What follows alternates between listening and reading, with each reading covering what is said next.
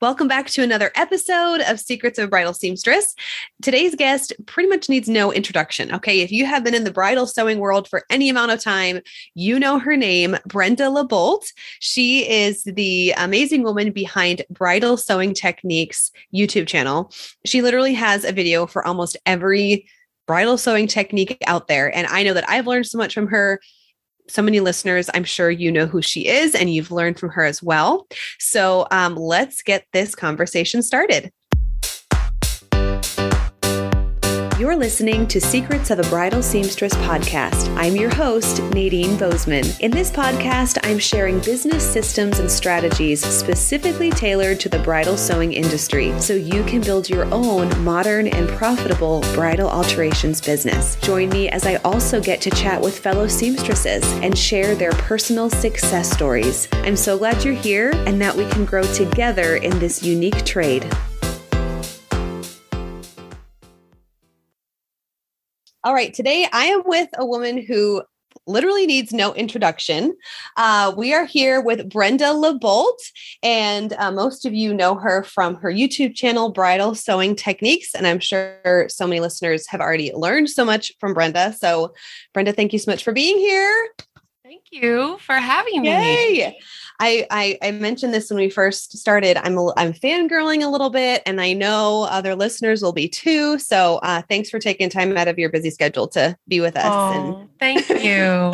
If only I could make my children feel that way, right? Exactly. They're teenagers. Yeah, the blessing of who you live with. Okay, tell us about the woman behind your power business here, because you're a seamstress and then you have this growing YouTube channel and you've taught so many women and men in tailoring and bridal sewing. So can you give us a little peek into your current week? Okay. So aside from the YouTube channel, maybe take us into your sewing room. What do you have going on right now? Okay. Too much. Like all of us, I feel like we get into this a lot of times, we were like, oh, this is so flexible for family and whatever. And it is, but it leaves you open to all that too. That's what flexibility means. So yeah. So I volunteer at my kids' school. I work at the shop 4 or 5 days a week sewing. Running appointments and sewing and whatnot. And then of course I have all the, keeping up with trying to build the Instagram thing a little bit and then the YouTube thing. And so it's just kind of like a smattering of things. I honestly, I would love for the YouTube side of things to hopefully this year kind of grow to the point where that can be like my main deal, as far as my job. And then I could really reduce the number of hours that I do for my bridal sewing salon, and just focus more on education. It's kind of funny because I have an education background. So, I have a degree in education. So that's why I guess it's kind of funny. Okay. I gotta back up. Okay. Start with the beginning. Okay. Silly old me, I started YouTube and I was like, I really like this. It's so, there's so much meaning to this. I'm not just doing one dress, the give a man a fish thing, I am feeding a man for a lifetime thing, and this is so rewarding. And then I would get these comments coming in wow, you're such a good teacher. I'm finally learning. I've been trying to learn and something's clicking when I listen to you, thank you. And I'm like, oh, wow. I was shocked. I was really? And then all of a sudden I was like, oh, I forgot. I do know how to do this. Oh, I forgot. I have a 4-year degree in teaching. So that's where you got it. That is so did you teach in a classroom at some point? Unfortunately, yes. I love it. Yes. So I taught 2 years in public school. I was a reading specialist. And that's what I do when I volunteer at my kids' school. I still fun reading and word study to the littles. And and then you get to go home. Love that. Yeah, that's right. I don't have to do all the paperwork. Like that's what I hated about teaching was like the politics and the admin stuff. Oh yeah. And then of course, like with the YouTube channel, I'm teaching. And then, with the subscribers that I gain from there or the followers from Instagram, they kind of come into the inner circle and become what I call my BST bestie. And we just end up at that point. A lot of times they'll just sign an NDA, and then I'll keep I keep their stuff private. They keep my stuff private, and we can both be an open book that way. Like you can get so much further in business, I feel like, with openness with people with NDAs in place. And so I just kind of like bring them in and we do like consulting and, they can shadow me for like a week or two. I host retreats and then do the consulting, do the, business plan development, all that kind of stuff, one-on-one stuff. And it is so exciting. And it's blended the two things. Like, it's like everything that I loved about teaching and then everything I love about sewing, know? Yeah. Yeah. So that's why I was a classroom teacher as well.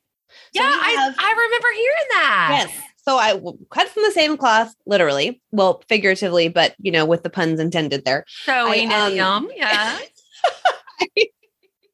I taught for almost 10 years, for 9 years in middle school. I taught middle school choir. And then part of like when I first started teaching, I was doing like middle school choir and elementary school general music. And I, same thing. I love being with the kids. I loved that part of being in the classroom. But then there were just other things where I was like, oh, I can't do this forever. Yeah. And actually, I don't want to do it for another year. So I knew that like when I first started, like by my second year, I was like, oh, I got to get an exit strategy. Yeah. So it just took a while to kind of like build this up to get out. So I love, it's like the combination of the two. Like you have your love of sewing and then you get to share that with others. And then you're seeing that what you're teaching is like helping them build a life for themselves and like paying the bills. Like that's so rewarding. That's so cool. So it's when did so you much more start rewarding sewing? than just like one dress. Right. Right. Yeah. It's like discipleship. Yeah. Yeah, it's really cool. Like, my dad was an artist and like, I don't know, I have this weird thing, but like, I mean, I'm sure other people think of it too, but like, it's just like a time capsule or something. Like when you look at his art, like he passed away, I guess, 30 years ago now. Oh, wow. But I have like his art hanging on the wall behind me, the fine artist. And, it's just so timeless. So like, if I sew one dress, and I'm not meaning this to discourage bridal gown seamsters, like, because it can be forever for that one girl. You know what I mean? I don't mean it like that, but if you just sew one dress, you just sewed that one dress, but like, it's, exponential. Like if you can also like teach people while you're sewing the dress, you know what I mean? The wakes kind of spread out a little further and last longer and stuff. So yeah. When did you start sewing like yourself? You're taking it way back, I'm sure. Yeah. Like early college. Oh, okay. Yeah. Yeah. I wasn't like a super young, like just call me Proddy, I don't know what that means. Prodigy. Oh, okay. I wasn't. Okay, LOL. I wasn't like a child prodigy. Like, you know. Yes, you can call me Proddy for short. Like, now I'm tracking. Okay. Did you do like garment construction in college, or like when were you like, oh my goodness, I love sewing dresses? Yeah, it was literally like on the side. It was kind of funny because like I like to sew on my own clothes and just, a lot of people start out that way. You're just doing like upcycling and like, single pieces of art to wear or whatever. And I just loved that. I didn't pursue it at all formally in college. And then it was so funny. The first job that I got hired for outside of college and education, it was another one of those things like I totally missed the sign, but like I wore one of my own creations, I guess. Sounds so cheesy. I wore like an outfit that I made, Creations. Yes. My creation. Cue the harp music, and it kept like distracting the interview. I'm like, can we get back to my resume? And the principal's like, oh, wait, let me get my secretary. She's like, Kathy, come look at this. She made this outfit. And I'm like, okay, like dazzling everyone. That is so funny. I know. I was like, but I want you to really like look at my resume for teaching, So, Wow. but I didn't clue into it. I went ahead and did a couple years of that nonsense. And so then I don't know. I just went on from there into like studying like pattern making on my own. And like, then when my children were born, like making their clothes. Oh, yeah. Then into custom dressmaking and then into like alterations. And then I just kind of like followed the flow and like went into, bridal. Yeah. So. That is so cool. And isn't it fun thinking about, I hope there aren't any teachers listening, but when I was teaching, you can do so much, you get as creative as you can be to make the lesson plan so cool and engaging. And you're coming up with all these new ideas and you're getting the same amount of money.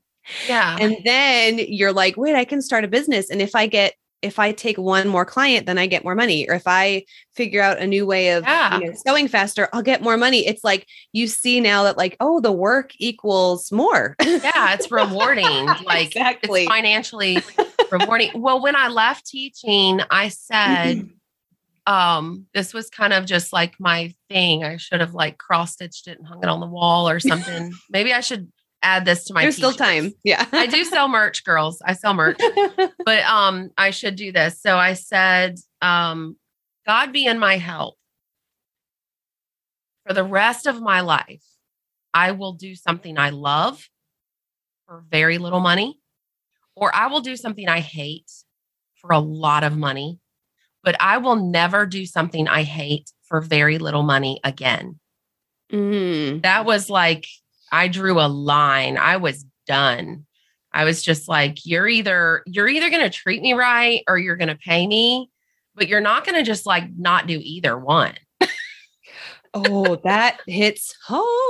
Yeah. Yes. I mean, seriously, talking about our audience, Nadine, it's so cool. Like you and I are doing two different like approaches, but we really share kind of the same target audience. We're talking to people who are, cutting out patterns on their dining room table. They're working with a home sewing machine. They've got a dream and they're wondering like, when do I make the leap? Like, will it catch me? Is it going to pay? Yeah. Yes. Yeah. Is the market there? Like, am I good enough? Like, will I make enough? Like all of this. And I have no idea where I was going. I don't know, but it was really inspirational. And I was like, I'm with you. Oh, because I think what you're saying is you can, what were you saying? You can do all these things and it can equal to making a living. Yeah. So okay. I'm sorry. Now I'm tickled. I do actually remember. Okay. Where I was going is audience, listen, okay? You do not have to be in that grind where you are treated like trash and not paid well. If you are in that situation, you need to do something to get out because you deserve better. That's where I was going. Nobody should have to live like that. Yeah. And there are some groups that I'm in, we all have kind of those like free, I want to be careful how I say this, online social groups that we can be in with other seamsters or seamstresses and seeing stories shared. And I'm thinking, these horror stories of how clients speak to them or treat them or how they come unexpected to pick up their dress, all these like scary things. And it's like, yes, that is like, okay, they're rude. They need some social skills, but also how are you training your clients to treat you? Yeah. And they're going to respond to that. And there has to come a point where you're responsible to say, actually, I deserve the clients who want to work with me, who want to pay me, who know what an art this is that I offer them. And then you're going to be able to communicate that in your marketing and all of your communication with your clients so that you're not running into those same circumstances. There's a point where we have to kind of be honest with ourselves, like, how much of this are we bringing on ourselves by allowing those ticket prices to stay low, or that communication to be really rude with my clients, Yeah. And it might stem from that like imposter. I don't really know what I'm doing, and getting over those thoughts in the back of your mind is like the first step so that we can get on to, move on to getting the clients that we want and getting the treatment that we deserve. Yeah. And I think you and I probably, with having the background of teaching, like we were very much taught that, like to be very intentional about, your syllabus, the atmosphere of the classroom, conveying your expectations, conveying the boundaries, making it very clear what the process is. And we have all seen it as students, for any listeners who don't have teaching experience, you saw it as a student. I mean, I remember in high school, this one teacher, it was like, it almost seemed like magic. It's not magic, but it seemed like it. Like he had the same students everybody else had. But, you could go in one classroom and it was like chaos and spitballs and disrespect and like papers on the floor. Nobody's doing their homework. And then you go in his classroom and it was like, freshly graduating Marines or something. Like, like what is happening? Yes.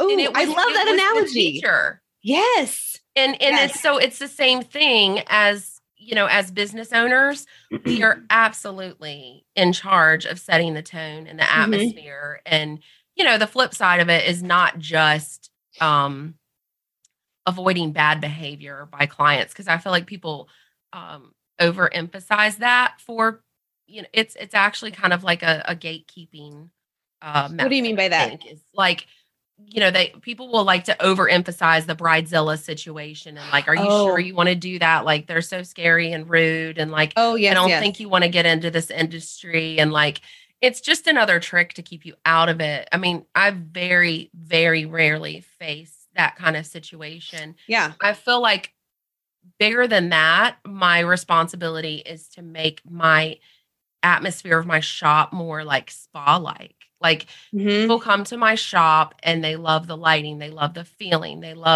It's just an atmosphere that you intentionally prepare for them. And they love knowing what to expect. And when it comes time to leave, like they're like, I don't want to get out of my dress. Like it's magical. And sometimes they'll say when they leave, like, thank you. Like this is the least stressful vendor experience we've had of the wedding thus far. And like that should be our goal, not necessarily just like preventing aggressive situations with brides, but more like giving them an atmosphere to come into where it's a sigh, like, right. Like this is awesome. This is what I wanted. And, and then that aggressive side of them is less likely to come out anyways, Yeah. So like, there's just so much that goes into setting the tone in an atmosphere. And, as what we expect from them, and then also what they can clearly expect from us. Yeah, I love that. And having that intention set as you're building your business and as you're building your brand, so you know what you want them to expect. Yeah. So we need to know what we want to be before we can expect them to know that. Absolutely. Yeah. Because if you're floundering, they feel that like, ooh, this lady has no idea what she's doing. Now I'm scared. That's she's sweating. I'm sweating. Yeah. Exactly. Yeah. So I have like in my book, 6 Lies Told to the Modern Businesswoman. And it is like a business book. It's not like a sewing instruction book. It's definitely like the yin to the yang for my YouTube channel. But I do have a section that talks about that, talking about professionalism versus like being personable.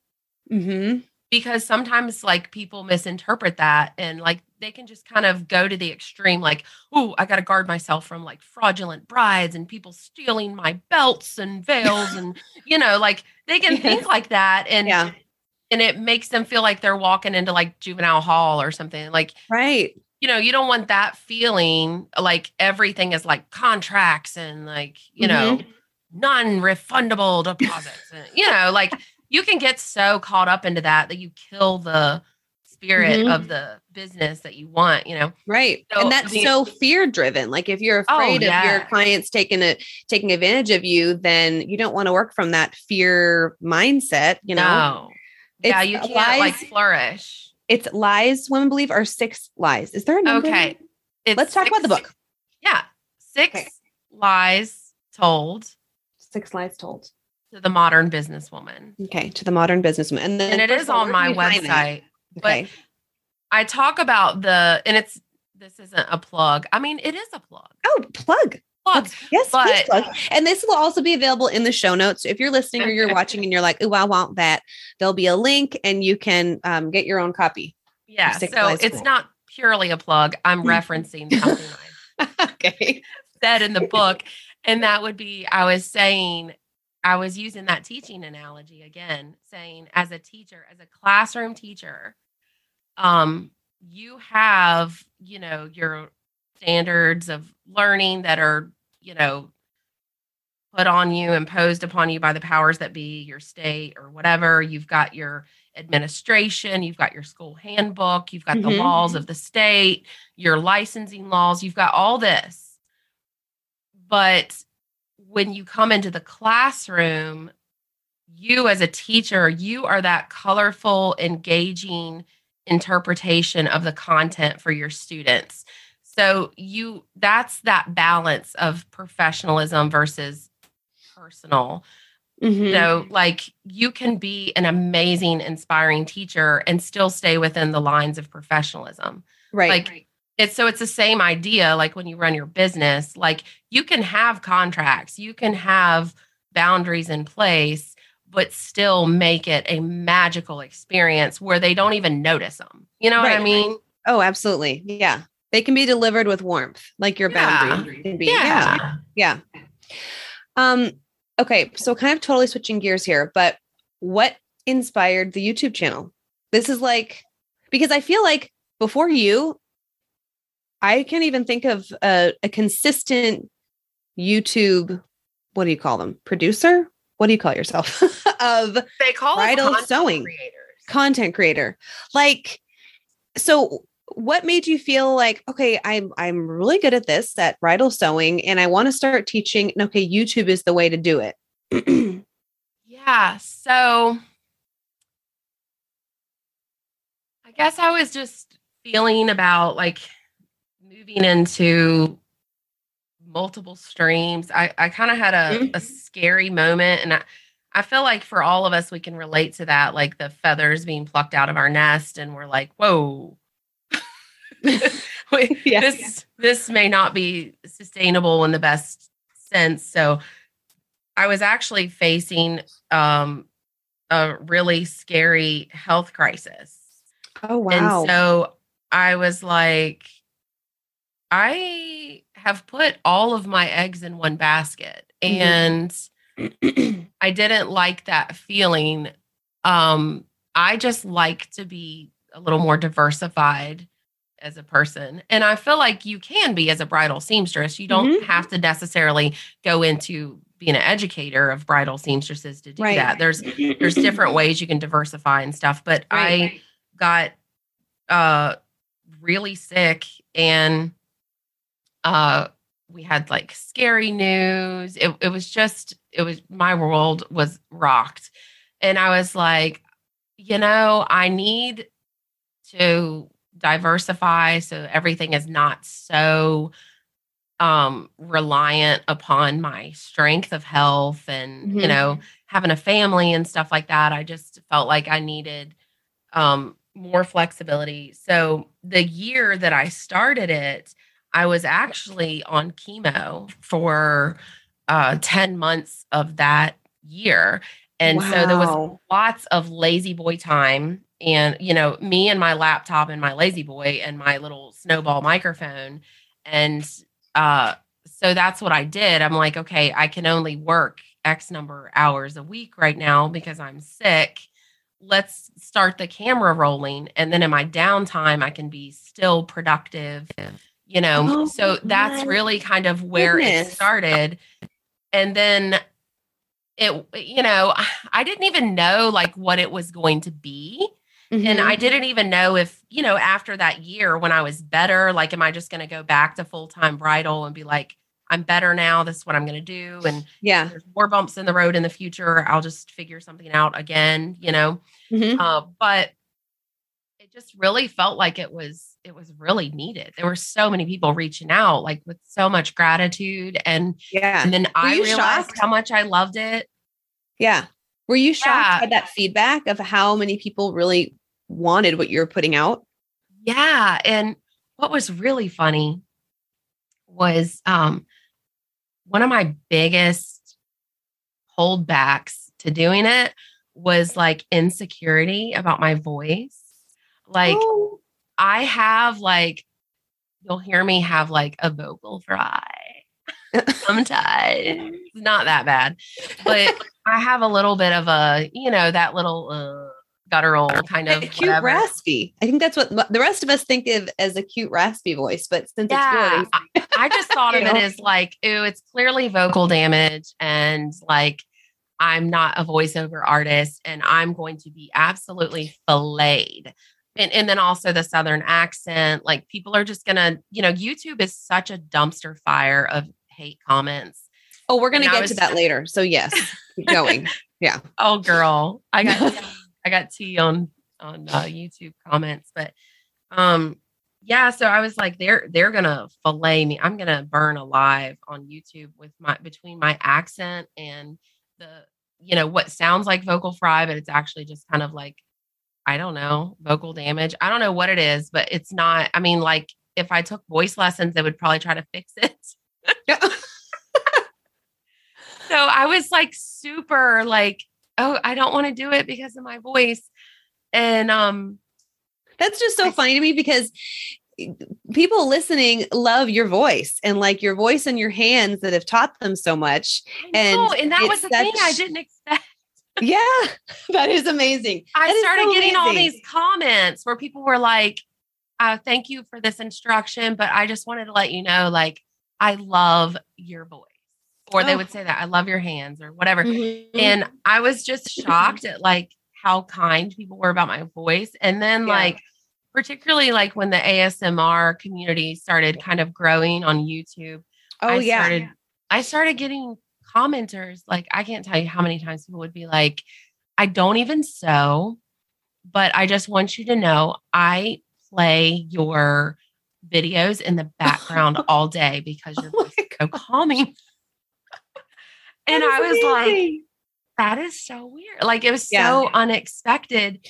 And I just love that so much because it's like the things that we feel so insecure about sometimes or what we feel most vulnerable about can be one of our biggest strengths, Yeah. So for this to be something that you were like, and then that exact thing is what people love about you so much. So that's so it's like awesome. It turned out that it was like a distinct thing. Mm-hmm. It was more of like a distinct, recognizable sound. And then I was like, I mean, who even thought? But, going back to the thing of like, people wondering, is the time right? Is this what I'm supposed to do? Or, whatever, when they're starting out in bridal, like you really have to listen to what is said around you and don't just listen to your own stupid, diminishing voice in the back of your head, like criticizing yourself. You have to listen to what people say. So like, think about that job interview and they were like crazy about my clothes and I didn't clue in, Yeah. And then it's funny because I was going through this struggle in my mind about my voice. And I don't remember if I had uploaded yet or if I just had uploaded like one or two videos and I was feeling very like, please don't anybody click on it. Please don't click on it. But I went into a boutique and I was walking behind the racks and I was like, hey, good to see you, Zach, or whatever, the guy working behind the desk. And he was like, oh, hey, he said, can I tell you something? And I was like, what? And he said, I just feel like telling you like something about your voice. He said, I remember the first time you came into this store like years ago, your voice just like stuck with me. And he said, I heard your voice when you came in and I knew it was you. He said, I love your voice. Oh my gosh. And he wasn't like flirting with me, but it was like this moment. And I was like, oh my word. I was like, a word fitly spoken. Like, you have no idea what I'm going through in my mind right now about my voice. Like, he really had no clue. I was, and I was just like, okay, I need to just like listen to the good around me instead of, beating myself up over my fears, and that's what I hear so much when I work with, aspiring business owners, all the what ifs. Yeah. Yeah. And just turn it on its head and be like, okay, what if? Like, what if somebody does leave a comment and they say they hate my voice? Like, right. So what? Yes. Yeah. Right. And there are so many, especially when you're starting your business, you're starting from home. There are so many insecurities that can come with that. Or, you feel like you don't have it all together and all the what ifs. I had an interview with Kristen Gillies and she's a seamstress in New York on Long Island. And she's so funny, but she was talking about how she left her job job to start this business just last year and went through this list of like all the insecurities and the fears. And then she's like, once I did it, it was like, okay, I'm making money. I'm doing it. It's working. It just is like that feeling of like taking the leap, letting the first person in your home or making that Facebook announcement, like, hey, I'm doing bridal alterations or whatever that first step is in your case, putting a video of your voice out there. Yeah. That first step. Yeah, we have to get to the part with my face now. Oh. I know. And it's so funny because I know some people are like, oh my goodness, there's going to be a YouTube interview with her and they're going to be disappointed to see the lace and not your beautiful face. But I also, if you ever make a video appearance, I want to claim like that interview because come on, that would be amazing. But one step at a time. Well, just tell them they got to email me and sign an NDA and I'm there. I'm yours, like they get to see me once they sign an NDA. And that's so seriously, funny. like, how am I going to help people? Like, I just feel like you got to be like 100% open or not. Yep. So like, it's just good for everybody when you do that. They can like they can tell me exactly what they're making or, we can talk numbers. Yesterday morning when I talked to someone, I was literally like with my phone, giving them, detailed tour of my shop. Like, here's the toilet, and you're just not going to do stuff like that unless you've got, that trust. Yeah. And before we started recording, you were explaining how there is a difference between your brand for your brides that you work with and then your brand for seamstresses. And I think that's so smart. So you're kind of keeping that separation between the two. So if you are, if you're listening and you want to get some like sewing coaching or bridal sewing coaching directly from Brenda, she does offer that. And so that could also be in the show notes, so like a link to connect with you and sign that. What do you call it? An NDR? The NDA is just a non-disclosure agreement. I think the other thing I said is like common thing. Not resuscitate. It's not that. It's the other one. Don't do that either. I mean, if you find me on the floor, just leave me there. That is so funny. Okay. Let's talk about YouTube comments because, oh my goodness, I haven't experienced that yet, but I think I just have like maybe 10 videos on YouTube right now. So it's like, I'm still pretty new, but I know just from some like those free social media groups that we were talking about, those comments can be so mean. And people who watch you, who, you know, they've been sewing for a long time and they know how to do things. And I don't know, people just get so nervy behind their like computer keys. So how did you not, like, first of all, like cry and like melt into a puddle when you got the first mean comment? And then how do you deal with those? Well, okay, first of all, when a mean comment comes through, I screenshot it and then read it to my family.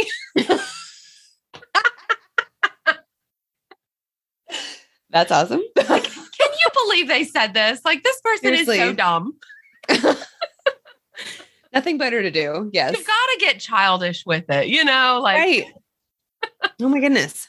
And I like too that when you teach a technique, you usually say, I know there are different ways to do it, but this is how I love to do it. I feel like I've heard that disclaimer so much. And that's the cool thing about doing alterations is like, it's like, okay, how does your brain get there? As long as it looks beautiful and seamless, then okay. You know what I'm saying?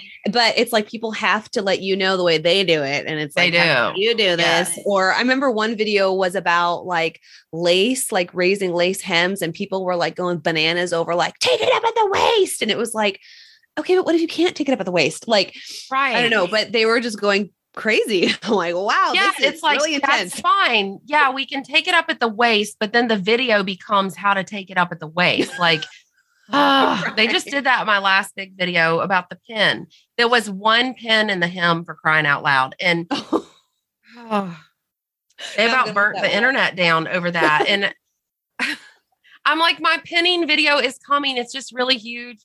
And actually, I hope to finish filming it today. We'll see. But yeah, you know, as you can tell with bridal sewing, you don't want to oversimplify it. That's just rotten.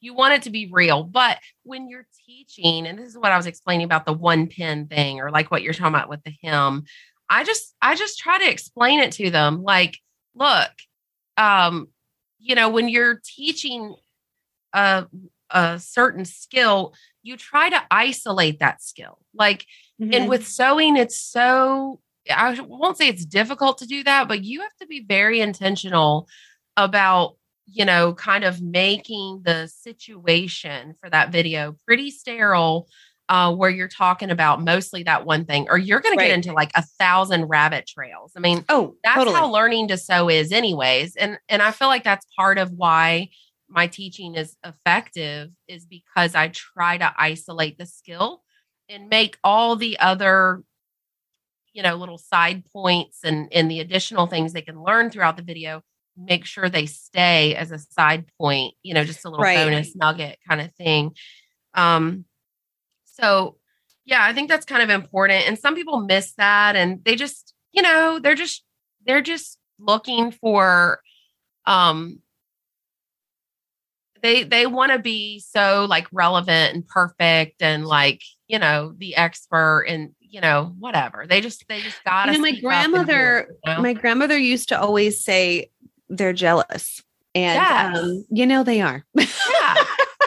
I gotta thank Mamie, because it's so, you know, I chuckle about that, but I don't even remember the scenarios, but it would be like, if my sisters and I would talk about things, you know, situations, that would be her comment about women. And it's, you know, funny to laugh about, but there is kind of like, when people feel emboldened to comment like that, what kind of insecurity do they have that they're getting some gratification? Is that the right word? Yeah. When they, you know, post something on your like video that who knows how long it's taken you. Clearly, you know what you're doing. Like, I don't know. So I'm just really impressed with the grace that you handle. Sometimes I don't feel like I'm graceful with it, but you know, it's funny you mentioned your sisters, because I thought about that when you said jealous. My sister used to always say that. She said, if somebody hates you and you don't know why, it's because they're jealous. I was like, well, little words of wisdom for my older sister. Seriously. Between sisters and grandmas. I don't know. It's a thing. I know. So I don't know. Well, I guess too, I should say, you know, when you're starting a business, or, you know, really starting a YouTube channel with the goal of it growing into a business, it's the same, you know, principles or whatever. You look for pain points you look for pain points in the industry and you seek to relieve those. Yes. And so that's what I was doing, very eyes wide open with my channel. I did not want that. It's so gross to me. The sewing tutorial videos where they're like clearly in this, like, it's like a bubblegum pink studio and they've got these long fake nails that nobody could sew with anyways. And everything is about, and you can buy this thing and this thing. And like, everything is like plastic and polished. And, it's all about, one sewing brand or whatever. And it's clearly they hired this actress to pretend like she's sewing or something. It's awful. And I just thought, like, who wants to learn to sew like that? And even worse, who wants to feel like this is the standard of sewing that we should attain to, when, like, that's not what real sewing looks like. Like, real sewing is messy, and I have to use the dustbuster on my floor like 5 times a day.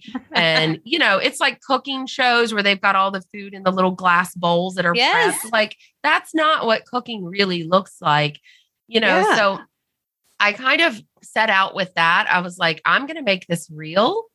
And I'm also going to be real about the fact that there's like 10 different ways you can do any alteration. And they're not wrong unless you like ruin the gown, right? Right. But people feel like I do it this way, therefore it's perfect. And you do it like me. And I was just like, I'm so grossed out by that. I knew I didn't want my community to be like that. So I have no qualms or hold back about chasing off a subscriber if they're that way in the comments. Like, I'm like, you're not part of my community. It goes back to those boundaries. Like you're telling them what the expectation is when you're in space. Yeah. It's like a client that only wants to give you $100 for $500 worth of work. Like, I don't want you to be my client. So there's the sidewalk, Yeah. That's a big step. It's a big deal, I think, to get to that step when you're growing, whether you're growing like your bridal sewing business, like as a seamstress, or some kind of online community. And you have to be okay with turning some people away. And knowing you're not going to serve everybody, and it's not your fault if you can't serve everybody. It's like you're going to desperation. Gross. Right. The 20-year-old girl who's desperate to get married, look at who she's going to marry. It's awful. Yeah. Like, don't be desperate. Right. Same with your clients. Like, your clients are going to be so much better if you're not desperate. So funny. Yes. A mindset. True. Don't be desperate. The mindset of being desperate. Right. Yes. Yeah, totally. Okay. I had some other questions, but honestly, I feel like that needs to be a separate episode, because then that kind of like launch into like a whole nother topic. But I think this has just been so helpful for wherever you are in your business. And I love how you mentioned too, like diversifying and how that's going to look different for different people. Like, if you feel like entering the digital world is just kind of like for you, like I know actresses who are offering, they have like a veil collection that they're building, or a physical product that they're selling during the off season, or digital courses for brides to be, like there's so many ways to expand just how to make money other than just like your knit stuff, right? Oh yeah. Your shows and stuff. Like, yeah, that is awesome. So fun. And I love that too, because it has nothing to do with weddings. Yes. So we all need a little relief. Yeah. And here, in our area, we have a very distinct wedding season, and then like nothing happens for a few months because of our weather patterns. So like, I love having a few months to just do fun sewing. And I think this next year, I'm going to kind of dabble into some like cloth napkins and home deck stuff, which, some people might be like, okay, that's like easy sewing, but yeah, that's what I want. I want to buy the pretty fabrics and just make cute stuff and like work within my little makers community. And it's such a refreshing time. And then it's like, it kind of fills in the gap too when I'm not seeing brides. So Yeah. I love the idea of diversifying. You think it's easy sewing, but for people who can't even like figure out how to plug in their machine, it's not easy. Exactly. Yeah. Yes. But for us, it's like, oh, it's the fun kind of mindless sewing that it's like, I can listen to, you know, or like watch something and sew. And it's like, it's just a different texture. I don't know. There's all those fun things that are, you know, just about doing something other than bridal sewing. So if you guys want, if you have more questions about that, listeners, contact either one of us, because I could talk about that stuff all day long. And I love the idea of having your annual goal. And then here's all the things that we can do to make that annual goal happen. Like, ooh, just so exciting for me. And it's more than just like you said, that one dress at a time. Like, yeah. I mean, I have heard the siren song myself of, you know, doing something on Etsy.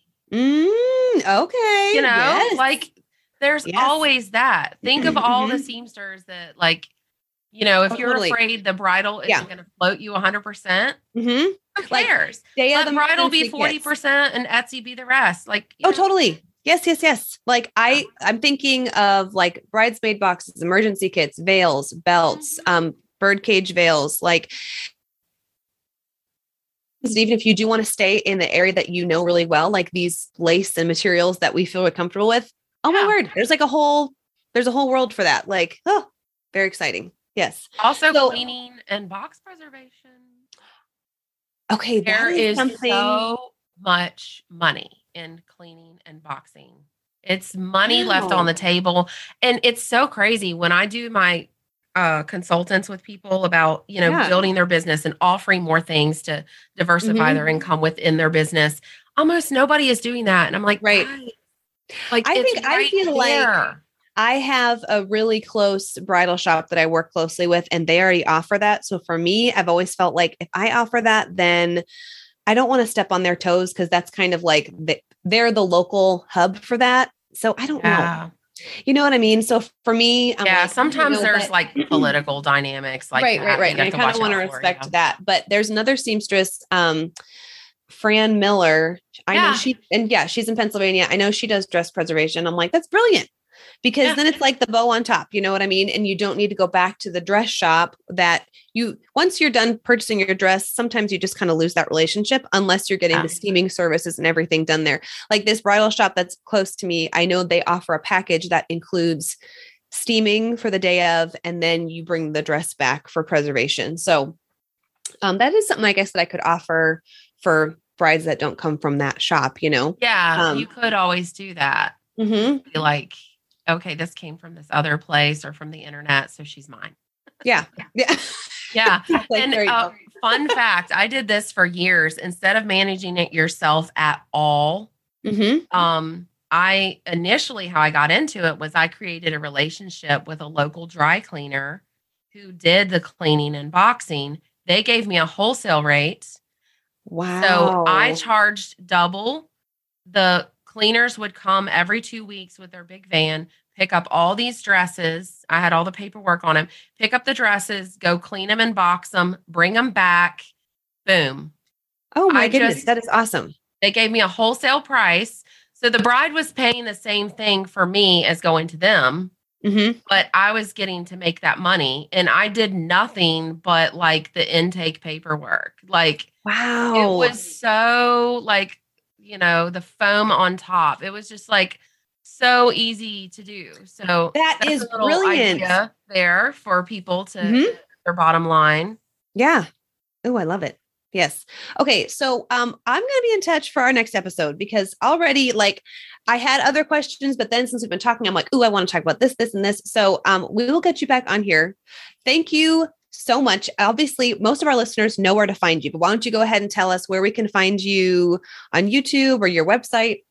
Okay. Well, if they go to my website, which is bridalsewingtechniques.com, that can kind of get them anywhere. It can, you know, lead them. I've got the blog on there, and it can lead them to the products that I link to on Amazon. I've got my YouTube channel. You know, there's Instagram. My handle is @bridalsewing. You know, they can just look for me there on Bridal Sewing Techniques. And okay. Thank you, I would be Brenda. happy to I can't thank you enough. I'm like, I cannot wait to get this episode out. So thank you so much. And I know that I'm speaking thank you on for behalf having of, me. oh yeah, I'm speaking on behalf of all the listeners. We're really happy that you joined me today. Awesome. Awesome. Well, thank you. Thanks for tuning into today's episode. If you are interested in getting connected with an online membership where you can grow with other seamstresses in the same boat as you, please contact me. You can reach out at secretsofbridalseamstresspodcast.com, or you can find me on Instagram, nadine.bozeman.